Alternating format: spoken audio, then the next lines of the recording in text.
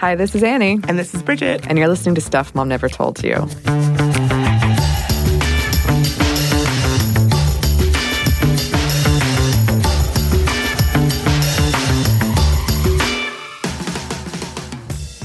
And this is an update episode. We have an update.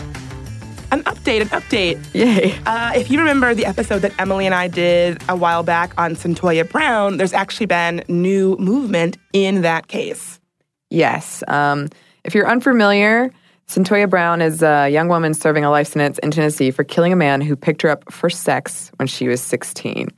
She's one of at least 100 people in Tennessee who were sentenced to life in prison as teenagers and one of countless women who has survived violence only to end up incarcerated. So this week, Brown, who is now 30, had a clemency hearing to persuade members of the Tennessee Parole Board to reduce her life sentence that she was handed as a teenager. The 6-member panel was basically divided. 2 recommended her sentence be commuted, 2 said she should be up for parole in 2029, and 2 denied her request for clemency. According to CBS, a spokesman for Governor Bill Haslam said he and his legal counsel will thoroughly review Brown's application and the Board of Parole's recommendation before making a decision. If her clemency request is denied, Brown won't be eligible for parole until nearly 40 years from now, when she's 69. Dang. And for a crime that you were convicted of when you were 16, that is a long time. Yeah. So let's hear more about her story and what's going on with it and what folks can do.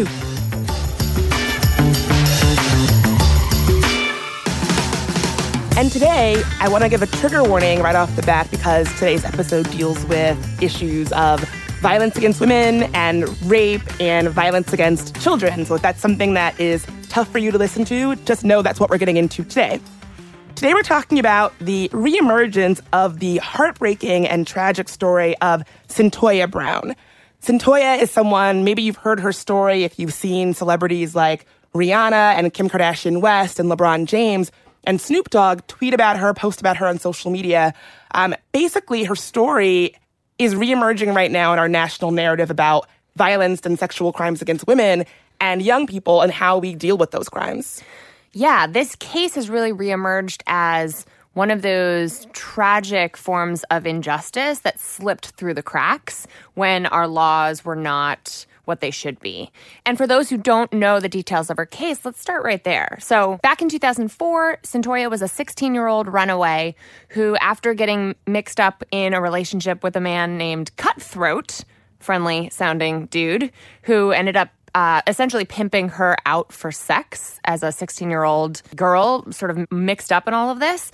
She was hired for sex by a 43-year-old real estate agent named Johnny Mitchell Allen. And he picked her up at a Sonic and took her back to his house, where things got even more scary, quite frankly. Right. So something to know about her situation is that even though in these typical situations for her, she was taking men back to a hotel where she was living out of with this guy Cutthroat, but when she met John Allen, he actually suggested they go back to his place because there was no one there and they could be alone. So it does seem right off the bat, this seems to be a situation that was a little bit scarier than the already scary situation she was in. So they go back to his house. Once there, he starts showing her his collection of guns, telling her that he was formerly a sharpshooter in the Army, that he has a gun collection, that he's a really big deal. And she starts to feel really, really scared. Well, I just want you to put yourself in her shoes for a second. You're 16 years old. You've run away from home. You're shacked up for whatever reason, probably in a desperate situation with a guy named Cutthroat who's selling your body. And now this man brings you to his home, which is not the plan, and you don't feel like you have any power to say no, and now he's showing you around his gun collection. I mean, I would be terrified. It's terrifying. And on top of that, she had been sort of coerced into using a lot of drugs by this guy Cutthroat, and so it's difficult for me to say that she was making rational choices, considering she was in such a scary situation and she was so young. So basically, what ended up happening was they were in bed together. At some point, she apparently was trying to resist whatever he was doing with her. They were laying in bed, and he rolled over onto his side, and she thinks to herself, I don't know if he's getting a gun. I don't know what's about to happen. And Cutthroat had given her a gun to take with her, And so she shot him. Yeah, she shot and killed him. And she said in her defense, she really thought that she was in imminent danger. She thought he was reaching for a gun or that he was about to rape her. She didn't know what else to do, so she shot and killed him. And the prosecution claimed that she killed Allen as a part of a robbery because what she ended up doing was stealing his wallet and a few firearms on her way out the door. But her advocates actually point out that, listen, if you are shacked up with this guy Cutthroat, who she says beats her, rapes her, makes her have sex against her will with his friends, if you're shacked up with someone like that who forces you to go out and do this kind of thing with men for money, and you come back empty-handed, that you could really be putting yourself at risk. And so some of her advocates say, no, it wasn't actually a robbery. As a 16-year-old, vulnerable young person, she felt she had to take his money and his guns and his valuables to give something to this guy Cutthroat so that she wouldn't get beat or killed or worse. Yeah. I mean, it didn't help her case, clearly, because despite her age, she was deemed a child prostitute, charged as an adult, and she won't be eligible for parole until sometime after her 69th birthday. It's not a life sentence, but when you go in at 16, it's essentially a life sentence. Yeah. Here's her story in her own words from the hearing that would lead to her being tried as an adult. He didn't want to go to the hotel. He said that he wanted to go to his house because there was no one there. That time he was just finished telling me about his accomplishments and saying how that he used to be in the Army and that he was a sharpshooter in the Army. And then he had told me how a lot of women want him for his money and that he wanted someone to make love with him with desire. Did you see any guns in the house? Yes, I seen 2 shotguns downstairs, and he showed me a chrome gun with a black handle. Where were you when he showed you that? I was sitting at the table eating my food. Do you tend to be a nervous person? Yeah. Was there anything that made you especially nervous that night? Just how he was acting, just how he talked. It's like the way he talked, how he was just so important and stuff. And then me, I look at myself, who am I? Who am I to him? It's like, then he talks about the guns and stuff. If he does something to me, I'm sitting here thinking, what can I do? I'm in his house. Ain't nobody gonna know where I'm at. My mom and them, they don't know where I'm at. Something that really sticks out at me at that testimony is that she sounds like a kid. She sounds like a child. She is a kid. Yeah, I don't know how someone could listen to that testimony and think, this is the testimony of someone who is making choices as an adult, making reasonable choices for themselves as an adult. Who should be held accountable for her choices. Like, she was choosing prostitution. Like, any 16-year-old can be a child prostitute. The whole concept is backwards. And to not consider the coercive factors in her life at that time and to choose to try her as an adult just seems like such an obvious injustice. I don't know how someone could look at a 16-year-old runaway who is living with a grown man who is raping her, making her have sex with his friends against her will, forcing her to do drugs, someone who had a very traumatic life from a very early age. I don't know how we can expect really any teenager whose brain is not fully developed to be making adult choices, but especially one who is as vulnerable as she was. Yeah. I mean, I get it. Like, teenagers writ large should be held responsible for their actions. I get that, but this does not seem like a teenager who's acting with free will. And that it just pains me that that wasn't taken into consideration, that someone could listen to that kind of testimony and say, yep, let's try her as an adult.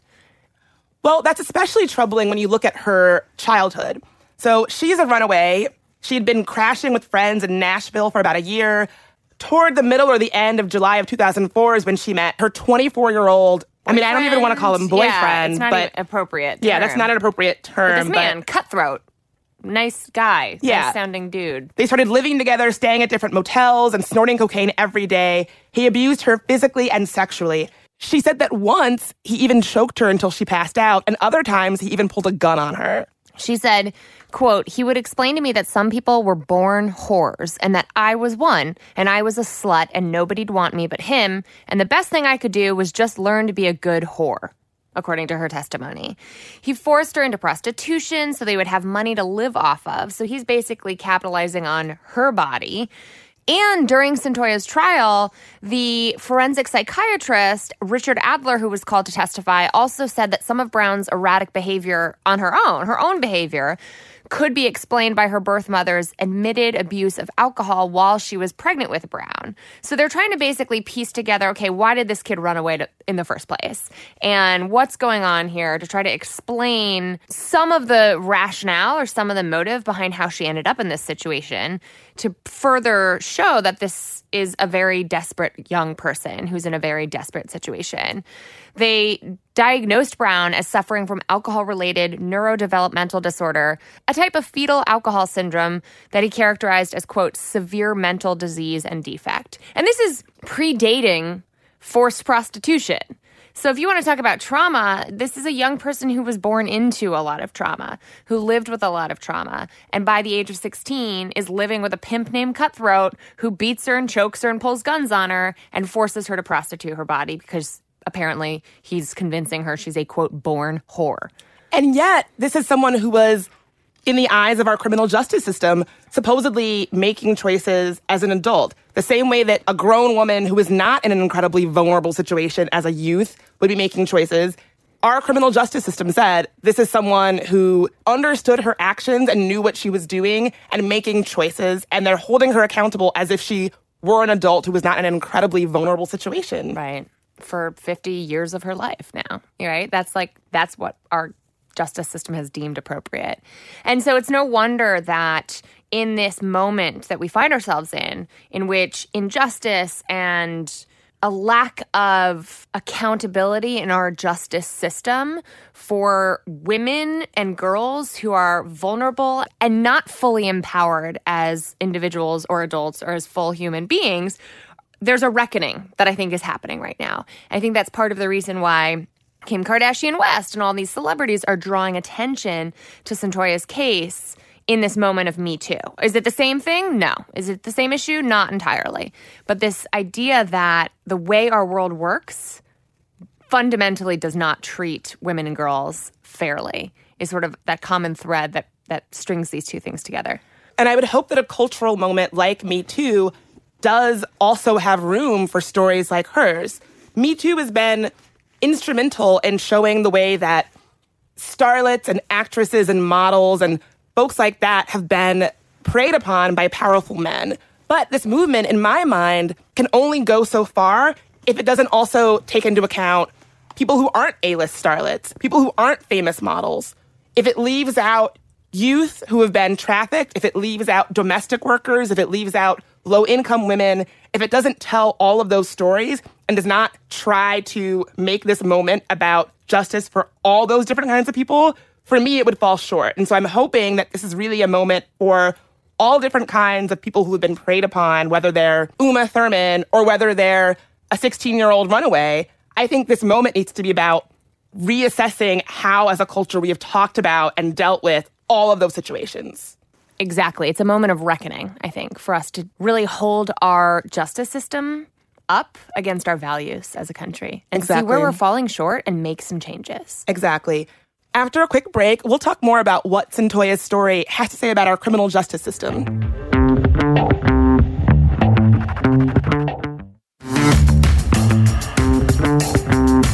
And we're back. And let's break down one of the reasons why this case is really so troubling. So if you go back to the 2004 testimony, they talk about Cyntoia like she is a quote-unquote prostitute, a prostitute who killed a John. And as we know now, there's really no such thing as a child prostitute. Like, that doesn't exist. If you are a child, if you are not an adult, and you are being made to have sex with adults, you are being trafficked. And in 2004, our criminal justice system did not allow for that nuance to be understood. Young people who got caught up in that system were treated as criminals, despite the fact that they would more accurately be described as victims. Yes, I think it reminds me of statutory rape laws, too, right? Those laws are on the books for a reason because we acknowledge that consent is not possible when you are a child who's having sex with an adult. And that's even without the money factor. So if you're thinking about Cyntoia's situation in particular, do you really think that she's entering into the marketplace of capitalism, selling her body for profit? No. she's not even profiting off of it, right? Like, that's not going back to her. And even if that money was going into her pocket, she is not an adult who's entering that system or entering that marketplace freely, right? She's not making a free choice in this situation. She's being coerced, she's being abused, she's being raped in that process and trafficked. Exactly. Here's how Cyntoia described her situation in a 2011 PBS documentary called Me Facing Life. He said that I was slipping and that I was starting to become a slouch, that I needed to get out and get on my grind and get some money. What's this guy Cut? What's his real name? Gary and McLean. So how long were you living with him? For like 3 weeks. And then what was he like? Different hotels. I remember one time, the first time he did something to me is when he choked me and I passed out. Because he said I thought he was a joke. What else did he do to you? He talked real bad to me and jacked me up. He pulled me by my hair and dragged me and stuff. He put guns up me, told me to strap and stuff like that, getting that with other people. Did you ever have sex with the guys? When I cut, but a gun up to me, I did. Did he have sex with you too? Yeah, he had sex with me. Sometimes I didn't want to have sex with him. He'd still me. I'd be crying and everything. So how come you stayed with him? You're not listening. I made him money. He wasn't gonna let me go nowhere. He's told me he'd kill me. He knows where my mom lives. And I know the dude choked me till I almost passed out. He's not afraid to kill me. I don't know if you could hear everything she was saying in there, but she said that he was dragging her by her hair, that he was having sex with her against her will, that he was putting a gun to her head, forcing her to have sex with his friends. I mean, the line of questioning here even infuriates me because the follow-up to those questions and answers... Why would you stay? Why did you choose to stay with him? As though free will was even on the table. And that's what I find so powerful about her response to that question is, you're not listening. He used me for money. And so anyone who would think that this 16-year-old runaway is making a choice to get involved in the sex for money trade willingly, they're not listening. The same way he wasn't listening, they're not listening. And I think even for someone so young, to me, I was like, yeah, he's not listening. He doesn't understand. He thinks this is like her shacking up with some guy and making it like having a good time or something. No, he's not listening to how dire and how scary and really how powerless she was in this situation. Exactly. And so she tries to respond to make him listen by saying, dude, he was going to kill me. He made it very clear to me when he choked me out that he was not afraid to kill me, that he knew where my mother lived. This is the kind of psychological torture that sociopaths who kidnap children do as well. Like, she is a child. She was being manipulated, coerced, and was living in fear and was being used for money that didn't go back to her. I just cannot believe that any part of our justice system, and especially as recently as 2004, would think she's entering this as a child prostitute with free will, and we should charge her as an adult. It's infuriating. Exactly. And unfortunately, her situation isn't even as rare as we might like to think. According to the Bureau of Justice Statistics, each year more than 1,000 children are arrested for, quote, prostitution in the U.S. Yeah, and those advocates are saying that in many of those cases, it's the children who are the victims, not the perpetrators of crime. And so there are these new safe harbor laws that protect trafficked minors from criminal charges that really should have been part of what could have saved Cyntoia, but didn't. When you look at some of the crimes that these young people who have already gone through so much are getting impunity for, some of them are things like truancy and underage drinking, crimes that seem so wildly out of step with the lives that they're living. Are you going to be someone who is a runaway at 14, 15, 16, getting involved in being sex trafficked, becoming a victim in that way, and then you're afraid to talk to law enforcement because you don't want to get busted for underage drinking? What is that? Right. It just seems like a false equivalency. And that's why those safe harbor laws are on the books now, to make it safe for victims of sex trafficking in our country, which, by the way, there are way more than we like to think there are, to come forward and get the help that they need.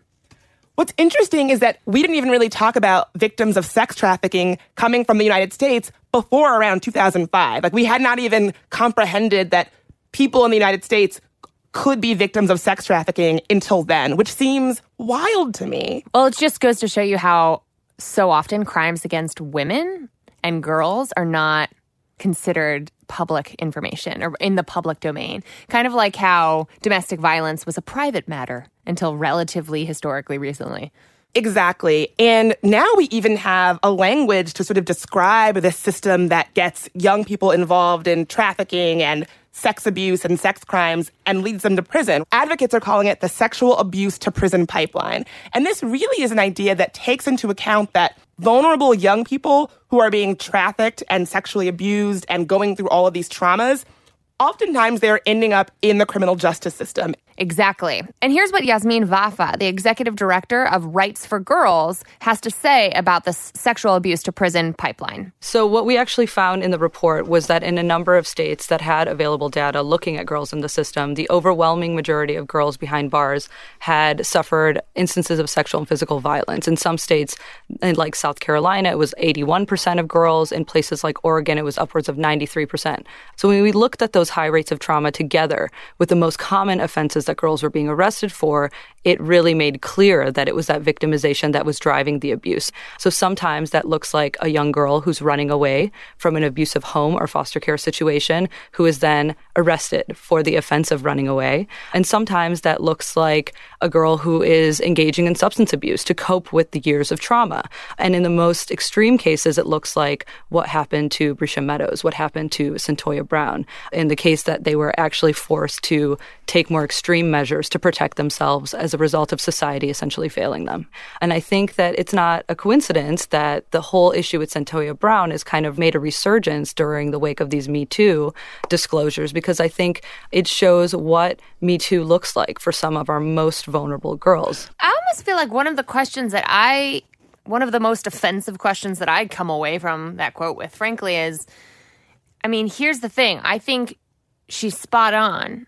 And yet, I think most people in prison who are the perpetrators of violent crimes are victims themselves in some way. So we know that that doesn't provide a pass, right? That doesn't mean that murdering somebody, even if it is in self-defense, gets you off the hook if you've been traumatized in your past. So I just wonder, how do we reconcile the obvious, incredibly high rates of sexual abuse that lead many of these women and girls into the justice system to begin with the very real need for there need to be crimes that yield punishments, you know? That's a great question, and I think you can actually see an answer to that in Cyntoia's defense. Basically, they aren't saying that she should be let out, without serving any time. What they're advocating for is actually that as a young person who committed a violent crime as a minor, she should not be sentenced to life in prison without a chance to get parole. Yeah. And so basically her team is arguing that what would make more sense is that her case could be reviewed in 15 to 20 years, not 50 years. 50 years, right, which is the situation crazy. now. And I mean, at the outset, she should have been tried as a child. Exactly. I completely agree. I don't understand how someone could hear her testimony and not think this is a child. So I don't think that she should have been charged as an adult in the first place, despite the violent nature of her crime. Exactly. And I think that's why today you see a lot more advocates bringing scrutiny to this idea that you should charge any kind of a young person like Cyntoia as an adult.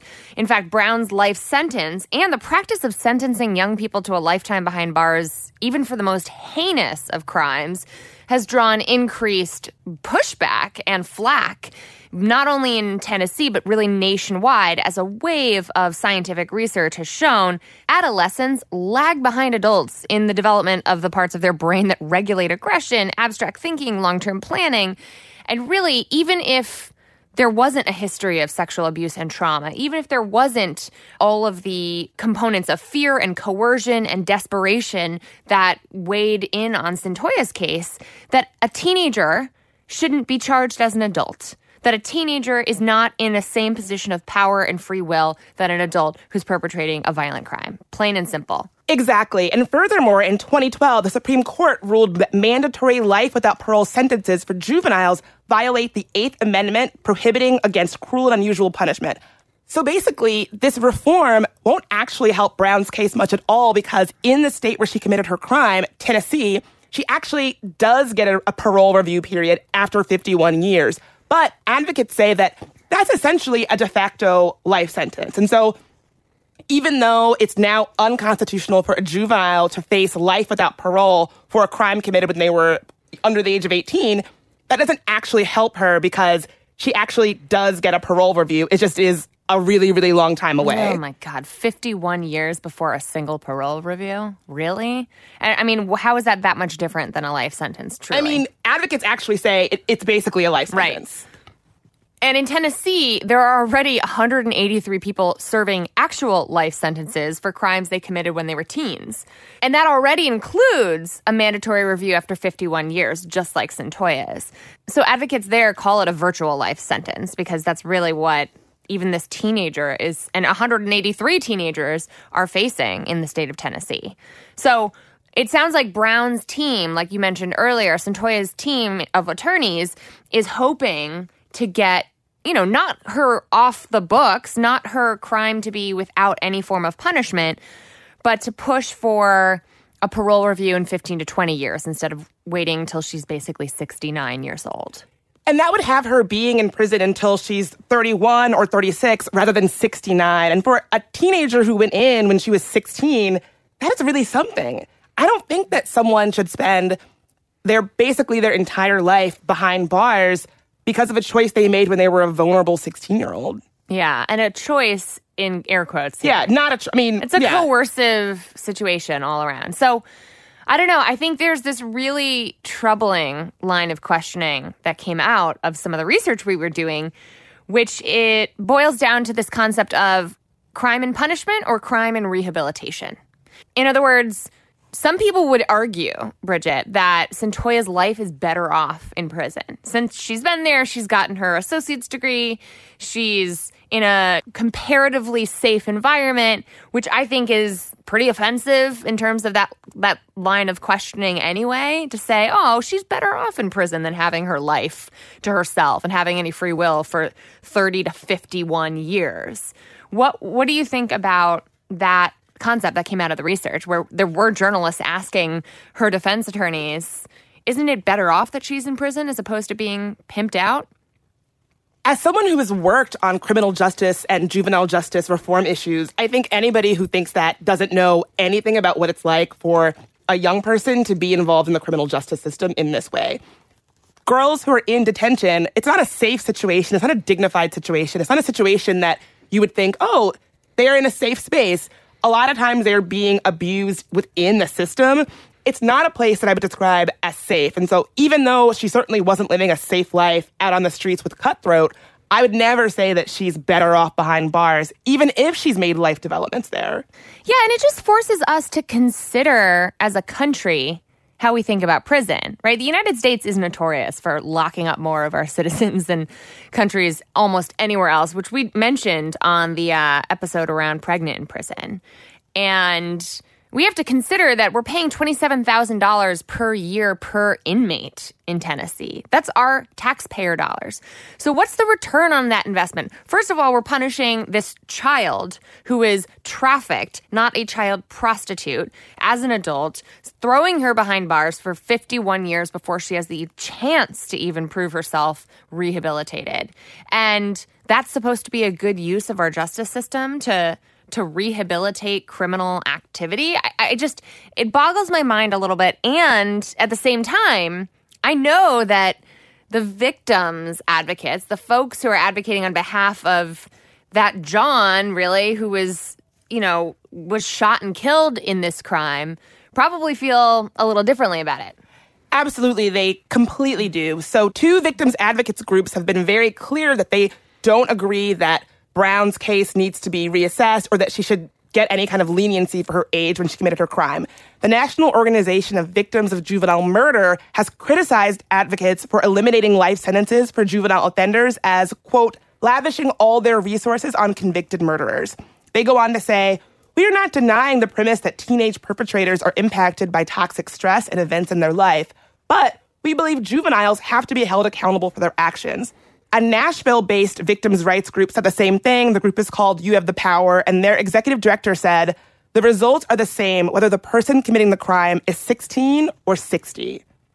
And I gotta say, I understand where they're coming from in a kind of way, because nobody wants to be the victim of a violent crime, but I don't agree that it's the same thing whether the perpetrator was a full-grown adult or a child. Yeah. I don't know. It belies this weird discomfort around how our society considers youth responsible or not responsible for their actions. So, teenager criminals should be held responsible for their actions. But if we believe that prison is a form of rehabilitation, and we believe that children need different kinds of rehabilitation, and maybe that they have more life afterwards, more life after crime to actually, redeem themselves, to join society as a fully rehabilitated human being with their full rights reinstated, then we have to treat them differently. We have to consider the special circumstances that meet minors. And we know that this is happening in other crimes. We know that other criminals who are minors are treated differently. Well, that's exactly what I was going to say. I think my question is always who gets treated like a kid and who doesn't. If we're talking about people who are the same age, what kind of people are criminalized as adults? What kind of person does the justice system say, you understood, you're old enough to know what you did was wrong, and we're going to treat you like an adult? And who gets called just a kid or, a good guy gone wrong. Wait, let me guess. White dudes. Exactly. It is white guys. Look at cases like Brock Turner, who was actually convicted of 3 counts of felony sexual assault and served just 92 days in jail, and is now, actually this week, trying to appeal his conviction. He got a slap on the wrist, and all of his advocates said, he's just a kid, he's just a student, he made a bad choice. His parents talked about him like he was just a child, and he got a very lenient sentence. And you might recall, or maybe you don't, the details of his crime. He was caught raping an unconscious young woman behind a dumpster on campus, right? And 2 men actually came to the rescue in this case and stopped him and held him until he was arrested. But this guy has the hubris and the entitlement and the audacity to push back on 92 days. Yeah. Come on. It's really mind-boggling. And look at cases like Tamir Rice, who was a 12-year-old with a BB gun who was shot and killed. And people saw him and thought, that's a grown man. And he was a kid. Oh, he was a black kid. Yes. And I think when we think about who we extend the ability to be just kids and who we sentence as adults, we need to be thinking about who gets left out of that. And oftentimes it's youth of color. Yes, absolutely. The Georgetown Law Center on Poverty and Equality just put out a study earlier this year, Girlhood Interrupted, the Erasure of Black Girls' Childhood. And what they found is that Black boys as early as 10 years old are more likely than white boys to be misperceived as older, to be viewed as guilty of suspected crimes, and to face police violence if accused of a crime. When you lay over gender on top of race here, the study found that Black girls as early as the age of 5 are viewed as less innocent than their white counterparts, basically belying this intersection of unconscious bias, race, and gender that leaves girls like Cyntoia more likely to be seen as somehow responsible for their crime or somehow guilty and less innocent just for being who she is. Absolutely. And it's really troubling and heartbreaking and sad. And I can't help but see the way that these things have played out in her sentencing and in her case. We're going to talk a little bit more about where the case is at now and what can be done about it after this quick break.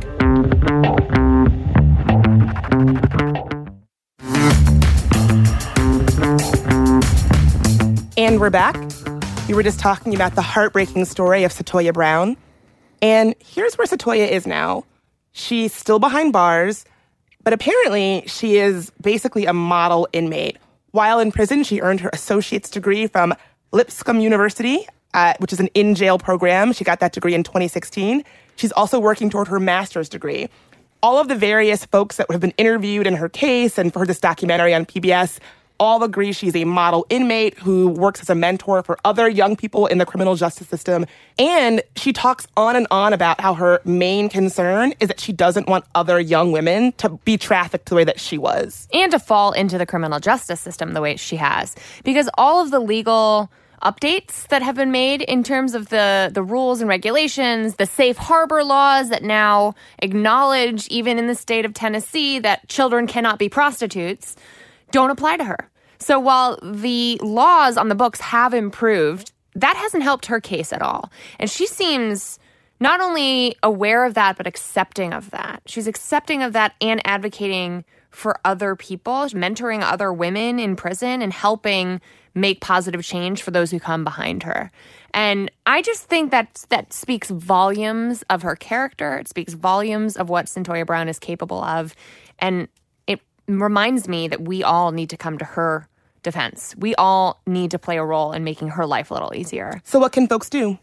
Well, you can be like Kim Kardashian West, and you can tweet about it for starters. And if you're a Kim Kardashian West type and you have access to a high-powered celebrity attorney, which Kim Kardashian West does, you can get her involved. Kim Kardashian West actually was in the news this week for getting her celebrity attorney involved in this case. Awesome. So use that hashtag #FreeCyntoiaBrown, and her name is spelled Cyntoia Brown. You can sign the MoveOn.org petition that has nearly 500,000 signatures already. But let's be practical here. You're listening to Stuff Mom Never Told You on your iPhone, in your car. If you want to make real change in Cyntoia Brown's life right now, I want you to pull over. I want you to write this down. I want you to get your notebook out, and I want you to get that Notes app ready, because you can actually directly communicate with and directly support Cyntoia Brown. We just signed up to do it ourselves. Bridget, how can folks spread a message of support, hope, love, and even put some dollar bills behind Cyntoia Brown herself? So you can write to her in prison. You can find her at Miss Cyntoia D. Brown, number 410593, 2 South C12, 3881 Stewart's Lane, Nashville, Tennessee, zip code 37218. You can also sign up for a website called jpay.com, which helps you put money in the bank for Cyntoia Brown to access in prison. At jpay.com, just search for the state Tennessee and search for inmate number 410593. There you can set up a free account. You'll identify the right inmate. You can see her name is right there, and you can send her money directly. You can even sign up to make recurring payments. So listen, there's not much we can do unless you're an attorney who wants to head to Tennessee yourself or hire your celebrity attorney to do that too. Unless you can fight the laws on the books here and stay monitoring this case, there's not much we can do to make a case like Cyntoia Brown's, who slipped through the cracks, better at this point. But what we can do is spread a message of hope, of support, of encouragement for this young woman who has come so very far already, but deserves so much more than the deck of cards she's been handed. I would also urge folks to watch the 2011 PBS documentary about her case called Me Facing Life. Honestly, watching that documentary in preparation for this episode really showed me what a mature young woman she's become, despite the fact that most of her life was either spent on the streets or behind bars. Cyntoia in this film describes a situation wherein she doesn't want to be pretty anymore. She cuts off her hair and shaves her eyebrows because being attractive gets you nothing but trouble. And looking at her life, I can understand how a young woman would come to that conclusion. So at the end of this documentary, you really find this young person trying to figure out who she is in the world, even as she's behind bars, and what it all means. Here's what she has to say about herself. That's part of the reason I cut my hair off and shave my eyebrows off. It's kind of like to prove to myself that I'm beautiful without all that, you know what I mean? And I'm worth more than that. And did you feel that? Yeah. Every now and then I feel stupid for cutting all my hair off and shaving my eyebrows, but basically, yeah. I think I've been, for the past 2 years, working on making a personality. I've never had one before.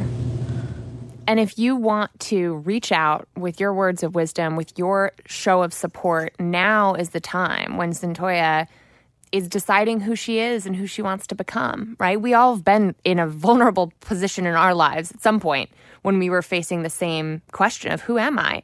Who am I, not defined by my external quality, is not defined by my relationships or utility to other people, specifically abusive men in our lives. If you want to share your words of support, please take a moment today. Write to Cyntoia. Don't write to us. Take this opportunity to write to Cyntoia. And even if you can't donate to her account, which we also highly encourage you to do, share with her what her words have meant to you today. Because we can't go back in time and make this situation much better, but we can make her future a lot better at this critical point. And consider the fact that she really serves as a mentor for other young people who are involved in the criminal justice system. It's not too late for her to be an impactful force in the lives of others and to keep other people from getting tangled up in an unfair, tricky, dangerous system the way that she has been. And so I encourage all of us to really lift her up and support her, because I don't think what happened to her was fair. And I'm glad that people are talking about it. And we want to hear what you have to say. What do you think about Brown's story? What did you think about the idea of the sexual abuse to prison pipeline? Is this something you've heard of? What do you think it means when someone commits a crime as a youth and is dealt with as if they were an adult? We want to hear from you. Send us a tweet at Mom Stuff Podcast. Hit us up on Instagram at Stuff Mom Never Told You. And as always, we love getting your emails at momstuff@howstuffworks.com.